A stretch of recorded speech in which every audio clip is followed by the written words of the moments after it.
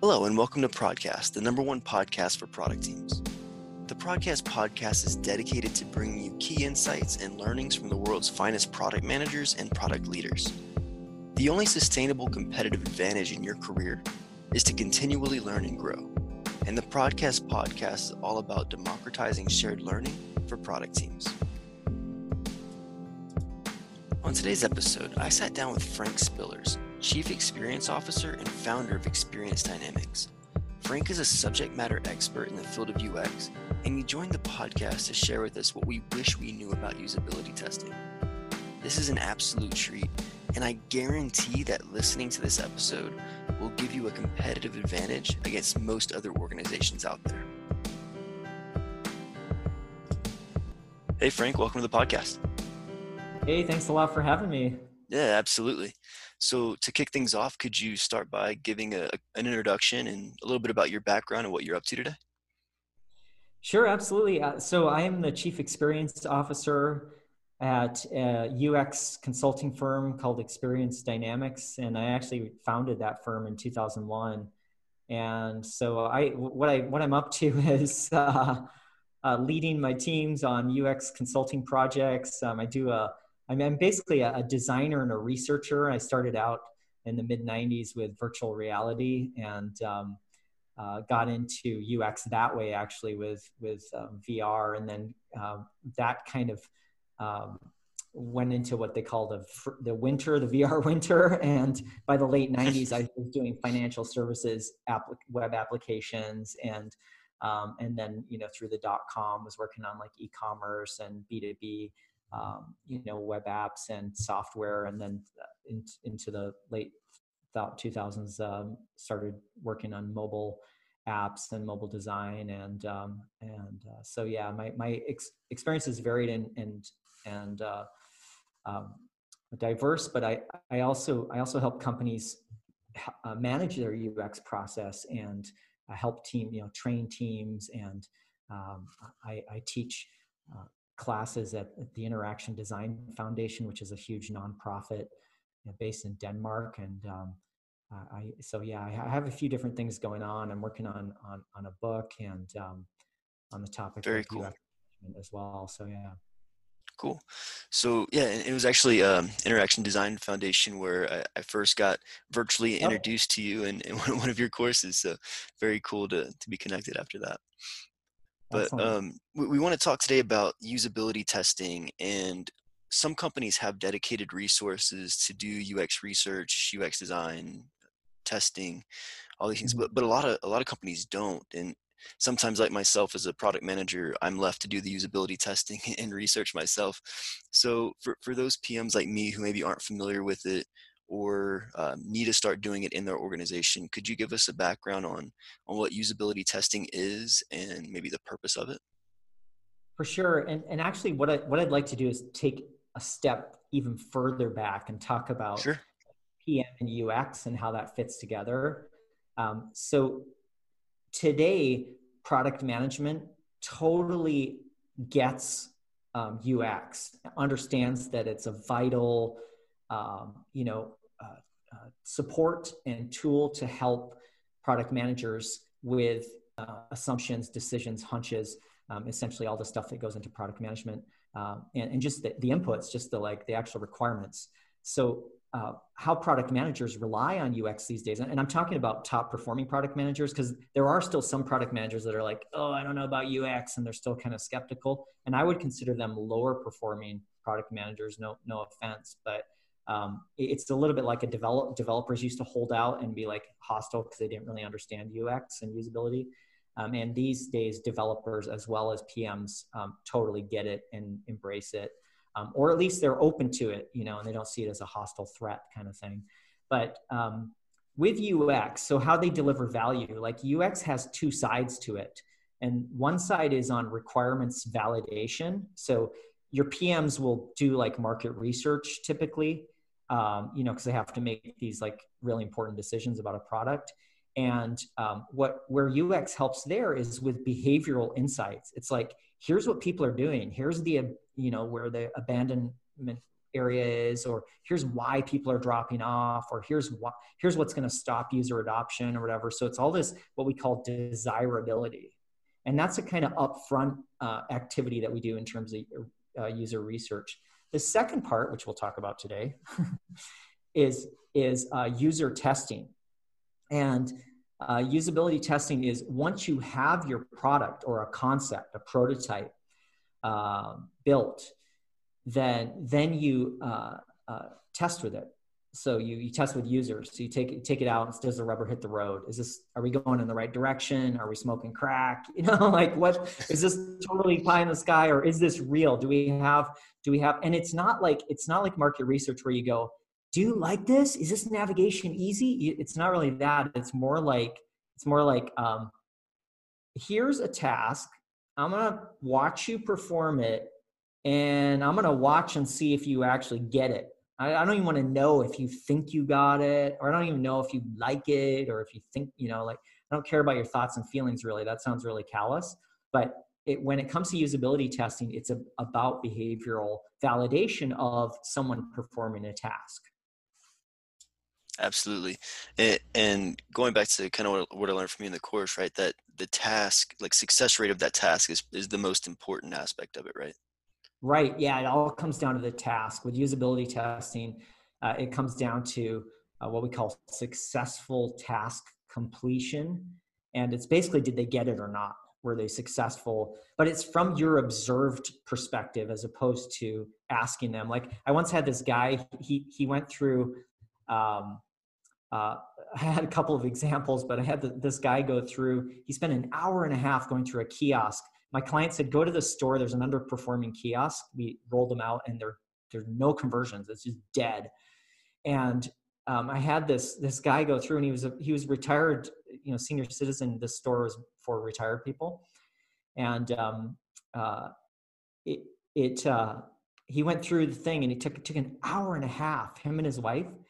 And I actually helped him, which you should never do in usability testing.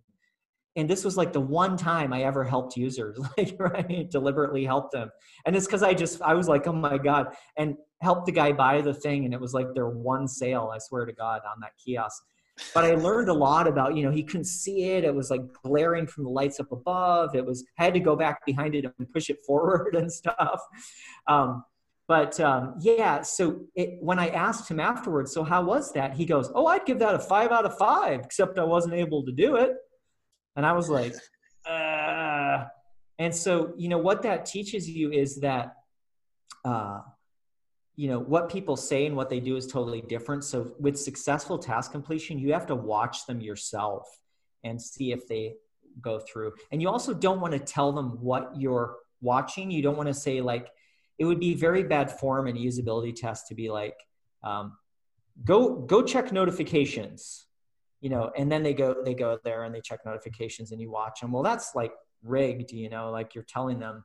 So what you would say is something you're kind of like, you have to be a little bit sneaky or a little bit more informal and say something like, you want to know what the latest status is, or, what's happening with your, tickets or whatever. And they might check it on the dashboard, or they might go to the notification bell in the top right corner, where it usually is, or whatever, so you watch that, and you watch how they problem solve. There's this tendency in user testing for people that are moderating it to try and control users and try and like steer them and don't let them get off track, and that's not moderation. Moderation is usually just zipping it, keeping your ears open, and not talking a lot, and not asking. You don't ask questions during a test. You literally give them a bunch of questions which are sneakily worded, such as, what's the latest status on your tickets? And then you see where they go, and you watch that, and you watch them problem solve, and you do your question asking stuff, rating or whatever afterwards, like the guy with the, oh, I give it a 5 out of 5, except I wasn't able to do it, So, yeah. Yeah. No, I have a very visceral example of being able to let your users just go and not trying to like control the test. Uh-huh. In one of the first usability tests that I ran, it was actually, we used user testing for it. I only set up the web app prototype links to where you could only click on the thing I wanted you to click on. And so she was trying to click on other places and wasn't able to go to those other places and got super frustrated. So I Uh, learned that you need to make fully clickable prototypes so you can actually see where they go and alleviate some of that frustration and be more yeah. observant. So, I actually like broken prototypes. Let me tell you why. It okay. sounds really counterintuitive. The reason I like broken prototypes, like basically what you described is what we call a low fidelity prototype, which is you just wired up the pathways for your tasks and you didn't wire up every single thing because it'll take take extra time. Yep. The reason it's okay to test with broken prototypes and that I think you, John, should become more comfortable with it is because it can tell you what a user's expectations are. And so like they go and they click on the broken thing and they're like, God, that doesn't work. Now you can record in your notes, you can record they would have got it because that would have been hooked up in real life, that whatever that pathway that would go to the answer. Yeah. But to watch them and also to watch them go and check the other way, because usually apps and websites and stuff have multiple doors or multiple ways. So do they go back to the dashboard? Do they go to the settings? Do they go back to their email, or like how do they problem solve? I just love that. And that's the part where I notice in moderation skills, some people over moderate. They're just like, no, go back over here, or that's enough. Just keep going to the next task. And you do need to move people along if they're spending way longer and you've seen what you need to see. But I just say let people flounder because you can learn a lot. And if they get frustrated and they go, okay, so let's deal with that issue. They're frustrated and you're feeling bad, right? If they get frustrated, then what you do is you just say, I don't know, I can't find this damn thing. Where is this what you want me to do? And you just say something like, or like, yep. So if there was another place where it might be, where might it be? And I sometimes I have to say that 2 or 3 times. Sometimes just say nothing. If they go, oh, what? I don't know. It's not over here. Then just say nothing. And then they're like, do you want me to keep doing this? And then you can just say, if there was another place where you might get to it, where might that be? Hoping that they'll go to the wired up path that you wired up. And if they don't, then that's fine. You can say, okay, you can just move on to the next task, right? Cool. So it's okay to have broken prototypes. Once I got comfortable with that early on in my career, and it's just the practicality, and it's lo-fi testing, so it's supposed to be broken. So don't worry about it, unless you really want to polish it up and wire up in what we call it like a more mixed fidelity or a higher fidelity test. If you're going to do that, then cool, wire it all up, if you're testing. But sometimes those early on prototypes that we lo-fi test are, they're just directional check to see for example, I have a dashboard that I worked on as part of a web app. And we've, with my client, our team and stuff, we designed a bunch of notifications that sit on the bottom of the app. And then we also have the notification bell up in the top corner. And that kind of concerns me because there's going to be a lot that are stacked down there. So I want to see the reaction of the user to that. I want to see if they're like, oh no, and so in that case, I wired it up. So it depends what you want to see is what you wire up, and anything else, just put a placeholder, and then don't worry about it. Don't worry about babysitting the user, if I could use that term, or it's more like nurturing, I guess would be a nicer term. Don't worry about protecting them from frustration. As long as you don't let on that they're a failure or they failed, or, if you just go, I once had this product manager in a user test. It was one of the first user tests that we did with this company. And it was for drug designers at huge, like Eli Lilly, we were a Merck or Eli Lilly, one of these huge pharmas.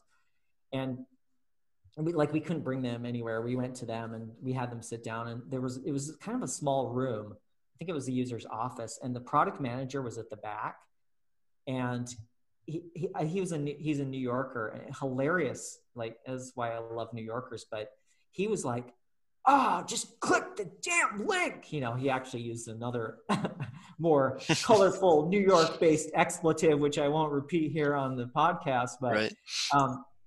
And he said this like where you could hear it. Now, the thing about that was that I was shocked that it wasn't actually a big deal. That's a real New York thing, where people are like, they're bubbling or whatever. They're like, you know, swearing or whatever. You wouldn't be able to get away with that in the Midwest, you know, where I grew up, or in the West Coast. People are not. They would be like, you know, probably like they'd probably just like, what the heck? But basically, bring lots of duct tape for your for your team observing. I mean, even just if you go, you know, if you make and that's a dramatization, but let's say you go, or you go, no, let's say you go, and you make like some sort of like pre-vocalization, I should say. That's going to add stress to your user. So it's better to not give them any idea whether it's right or wrong, or whether it's good or bad. Best to just be neutral with your voice, and not see, if you rescue someone, you're basically saying, oh my God, you're making mistakes. Let me help you. Geez, I feel so bad for you. You know, I've made you do this test and you're struggling. If you just act like nothing happened, it's kind of like you see these movies about the personality of a serial killer, and they have no feelings or something like that.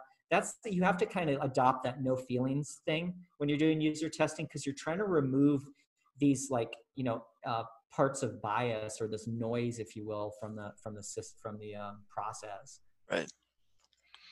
Cool. No, I think that's great advice, because I feel like we all get the urge to jump in and help, and I think part of that comes from us wanting our prototypes to be good versus being willing to sit back and let them not be good and let us figure out why. Yeah, totally. Cool. Totally. So before we go further into usability testing, kind of staying like at a foundational level, that you wrote a great article on one of the myths of usability testing, and how there's this number floating out there of 5 tests should be enough. Could you take us through that and just the thought process behind it? Yeah, absolutely. So just to kind of baseline that, I've performed, I think probably close to 500 to 600 usability tests, and in the last couple of decades, right? And that might be a conservative number, but have done testing in many, many different environments and settings as well. And okay, so that's who I am. But now you come to doing your user testing, and you even read popular books these days that'll be like, just test with 5 users. In fact, there's a great book called Sprint, which is about design sprints, which is a really, really good book, way to get into that if you're interested in how to conduct day 5 of this 5-day sprint as a user test. And the authors of that book actually say, perform 5 users with your test, you know, because Jakob Nielsen said so. Jakob Nielsen is the guy who gave us the 5 user directive. When I say that, Jakob Nielsen is the kind of he's known as, I think it was called the Elvis or the Godfather or something of web usability, like in the late 90s. He's a guy who wrote a paper with his colleague Ralph Malik in the early 90s. I think it was Malik, or it was Mac. I think it may have been Mac. But anyway, there were 2 of them. How you know that no one's gone back and checked that out is they only mentioned Jakob Nielsen. And the original 5 sample thing was done on this in the early 90s with telecom software like Bell or something like that, like Bell Labs. But the deal with the 5 user tests is, what they said, and the reason I mentioned that original study where that came from, is they actually say in there to test 5 users per segment. 5 users per segment. So most companies that I work with have like at least 2 or 3 segments. That's 10 to 15 users. Some of them have like 8 segments or 16 segments. Sometimes they have 6, like half a dozen is common. So you don't hear that part of the conversation. Now, books like that Design Sprint book, Jake Knapp and his colleagues that wrote that book, when I do a design sprint, I do 5 users on day 5, but I know that it's just a cursory toe in the water. So when you test with 5 users, you need to know that you're doing it as a seasoned UX pro or a mature UX team, and you're like, okay, yeah, we're just going to do a very low number of users to test with. Jakob Nielsen always evangelizes this, and I think it's part of the problem with being a guru is like once you say something, like, and and so many people respect you and follow you, it's hard to turn that around. So for years, he's been saying, and just recently, he said somebody asked him about sample size, and he uses this ridiculous analogy where you should test 5 users and just do it iteratively, and essentially do it like 10 or 50 times or something. And it's like, who has the scope? I mean, it's actually crazy if you think about that. It sounds good because basically what he says is like after 5 users, he uses diminishing returns. He uses this kind of economics concept of diminishing return. If you actually look at his graph, if you look at his graph, and I have it in that blog post, and it's easy to find. And when you talk about the 5 user test, you look at to the 10 users, and there's like a lot more data just sitting on the table, with the 10 users. So the reason I bring this up is not really to criticize Jakob Nielsen, even though I guess it is a criticism of this particular point. The reason is because what I've seen over 2 decades of doing user testing and UX work is that so many people coming to this technique, this so essential technique of user testing, they go, oh, 5 users. And I know companies, I know UX teams across the world, and all they ever test with is 5 users. Well, here's the problem with 5 users. Get 1 user who is bad, because maybe your recruiting game isn't up to scratch. Took us I would say we took recruiting in-house in 2006. I think it took us probably 4 or 5 years internally to get our recruiting game really up to scratch, and we keep refining it. So there's a constant process of improving it. And the reason we took it in-house is the market research firms we were using for recruiting were not really performing to the level of quality that we wanted. So quality of recruiting is a huge topic in this area of user testing. But let's say your recruiting is you get a dud, right? Or a no-show, and okay, maybe you get a stand-in. So you've still got 5 users. You get someone who's like I had a guy once, came off a flight. He did a red eye, an overnight flight, and it was in San Francisco. He came into the lab at 7 a.m. His brain was so fried. His performance was and I was like, oh my God, never recruit somebody who hasn't slept all night, because his brain was just drunk. It was like he was drunk. He could hardly navigate this website. And it was just a silly consumer website. It was nothing serious. It wasn't a totally focused, big data, big, heavy duty problem solving or something like that. But say you throw that one out, now you've got 4 users to deal with.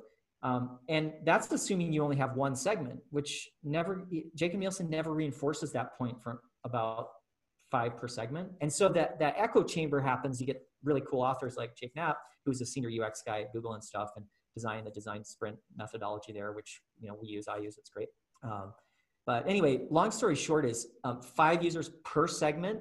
Now, what we recommend sample size wise is do a minimum of 10.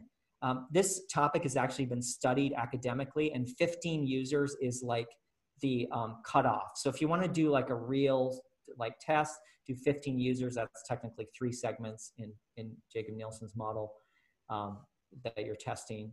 But 10 to 15 users is a good, healthy sample.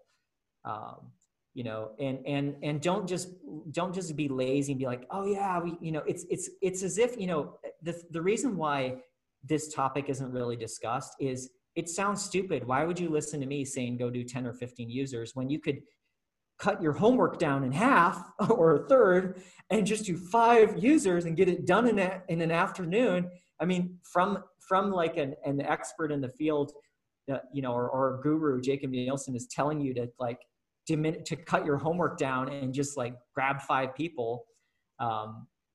And so, yeah, that sounds intuitive. Just just grab a few people to keep it. But the reality is once you get 5 users, it's not that much more to get another 5, and what a lot of agile or lean UX practices do is they get like 5 per week. At the least trickle, it's like 2 or 3 per week. And then over a month, you've got like a full test sample. But if you can do like 5 users on a Friday, every Friday, you're just smoking. That's just a great sample size. Then you've got, by the end of the month, you've got 20 users that you've tested with, and you can start gaining some knowledge from the insights that you're getting. We've noticed, I started noticing this before I realized this was an issue. I started noticing this, when we do user testing professionally, like as a consulting firm. So for us, 5 users is really light. That we couldn't recommend that. We'd just be like, 5 users, and be like, yeah, like, build your design, like build your product plan off of 5 users. We couldn't sit there with a straight face and like say and tell people to do that. And we also couldn't sell them like, 5 more tests. So like, oh no, 5 users for the next 4 months, just retain us and pay us, tens and tens and tens of thousands of dollars so that we can get like this iterative sample size. Couldn't do that either, right? From an ethics or integrity or just a sales standpoint, right? Instead, what we did is we were like, testing with like 8 users at a low end, and being like, 8 users, that's a real skinny test. And we tell our clients, this is, if they're like, oh, we don't have a budget, and so we'd be like, okay, well, we'll just do an even smaller sample, and the smallest sample we would do is 8 to 10 users. But if we can just do a normal test, we'll test like 10 to 15 users, with 15 being that that baseline that Lori Faulkner, I think it is. She did some. There's a whole paper on that. You can Google it. You can Google the usability user testing sample size and see what comes up, and you might find Lori Faulkner's paper. I think I've written a few blog posts about that over when I discovered it in, I think, like 2008. I wrote a blog post about it. And then what I saw is, like I said to you, is people going with that 5 sample. The guru said 5. Guru says 5, and then just seems sloppy on what I call like lazy UX, is like cutting corners. But user testing is not a place to cut corners, because you learn so much from users. It's worth the extra time that you put in. It's worth grabbing a few more users just to like, pad out your sample size so that you're not just skin and bones on your insights. Absolutely. And I'll try to find her article and put it in the show notes, and I'll put the article you wrote in the show notes as well too, so that the listeners can go find it. So the last point I want to cover, and I think there's a lot of ground that we could try to cover here, but I think the last part that I want to touch on is the preparation that goes into conducting a usability test. And you've talked before about building a test plan, and I'm huge on preparation. There's a lot of quotes around the benefit of preparation, but in essence, what are the things that the listeners should be doing before going into a plan, and what does that test plan look like? Yeah, so we talked about 2 really important things already in this conversation. The first one was recruiting, and doing quality recruiting, not just grabbing somebody down the hall, not just like grabbing your mom or someone that just, you need to get the person who's doing the thing you're studying and actively doing it. So car shoppers, you don't just get someone who's like, yeah, I bought a car like, 5 years ago or 2 years ago. You get someone who's like, I'm looking for a car like in the next 2 months. If I don't buy a car, or yeah, I just bought a car 3 months ago, I'll tell you everything about it. That's the person that's going to be fresh. So quality recruiting is key. The other thing that we talked about was writing your test tasks. So you don't say, go buy this, whatever it is, go buy this. I think I almost said Walkman. There's a flashback for you. I don't know why I said that. I think I saw somebody with a Walkman, like one of these memes or something, or watching one of those 80s shows. Go buy this, iPhone. If you just say to them, go do this, So writing the tasks is critical. That's in your test plan. That's your task section. So in your test plan, it looks like this. You've got objectives, like why you're testing, business objectives, right? So we want to know if they, want to know what the reaction is to product pictures or to product details or whatever, like e-commerce example, right? And the task would be like, you're looking for a sound system with power, or that gives you good bass or whatever, fill in the, and so you just kind of leave it open and let them kind of browse, and then you watch how they do it. And in your test plan, then you may have like the click path or the end result. So what you consider success for that task. So you're looking for something with power or with good bass. That would be, that the end result might be category page, the filters that you've got on the site, and then maybe the one product that promotes that thing. Maybe it's some new speaker or some wireless. Let's just say it's a wireless speaker. And there it is. It's this wireless speaker that has good bass and blah, blah, blah, has power or whatever. You can use it to be a DJ with or something like that. So there's the product, so that's your test plan, is to objective, the test task that's well written, that's written in the form of a scenario, that doesn't lead the witness, that doesn't tell them what you're looking for, and then the end result. And so that's really critical. And I think the biggest key, I think, for people that are new to this is write those scenarios and then test them out with someone, do like a dry run before you do start all your user testing with like a dry run and see how it goes. Now, there is something that you can do to prepare. Remember at the beginning how I defined UX as these two, almost pillars, one for a product manager. One is user testing we've been focusing on. The other one is a field study or customer interviews, observations. That's where you get the task insights from, right? Because the thing is, like, I'm writing when I teach this, people go, I don't know what tasks to test because I don't even know if these are the right tasks. And what that question beckons is, well, then we need to go out to the users. And, when I first started doing this work, I remember that I had the same question. I was like, how do you know what the task is? Like, how do you know what the right task is to be asking from their point of view, from the user's point of view? And what I was told was like, okay, we'll do some quick phone interviewing. And so I did that. What I try and do now in my work, when I work with clients in what we do at Experience Dynamics, is we'll do the initial field study information gathering, get that behavioral data, capture those tasks, bring that into the prototyping, and then test from there. So we get the kind of the package of what we call user-centered design as a way, so you already know what those are. So for me, when it comes to writing tasks these days, I'm already instinctive about what the tasks are because I got them from the horse's mouth. So if you didn't talk to the horse and you're just doing user testing, or you think UX is just user testing and not the other half of the research side, which is field studies, then you're going to need to do some type of validation. Phone interviews are really good because you can kind of, I know when I say phone interviews, like a 30-minute is a short phone interview, you can kind of feel it out on that. And you can, so be like, what kind of problems are you trying to solve? And they'd be like, well, what I need is a waterproof speaker. And I want it to look like a Walkman from the 80s. Right? And you're like, oh, okay, well, why is that? And you'd be like, well, I've got some hipster friends I'm trying to impress or something like that, right? They're giving you their values, they're giving you the context. And then you go, waterproof for what? And they go, oh, we go out in the woods and listen to, whatever enjoyable, like, I don't know, piano music.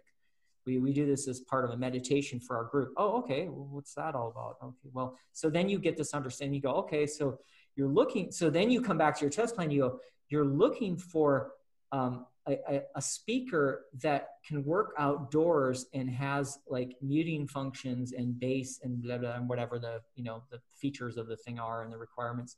Which speaker would be appropriate for you? And they go, well, there's 3 here that I found on this page, and this one here says it can work outdoors.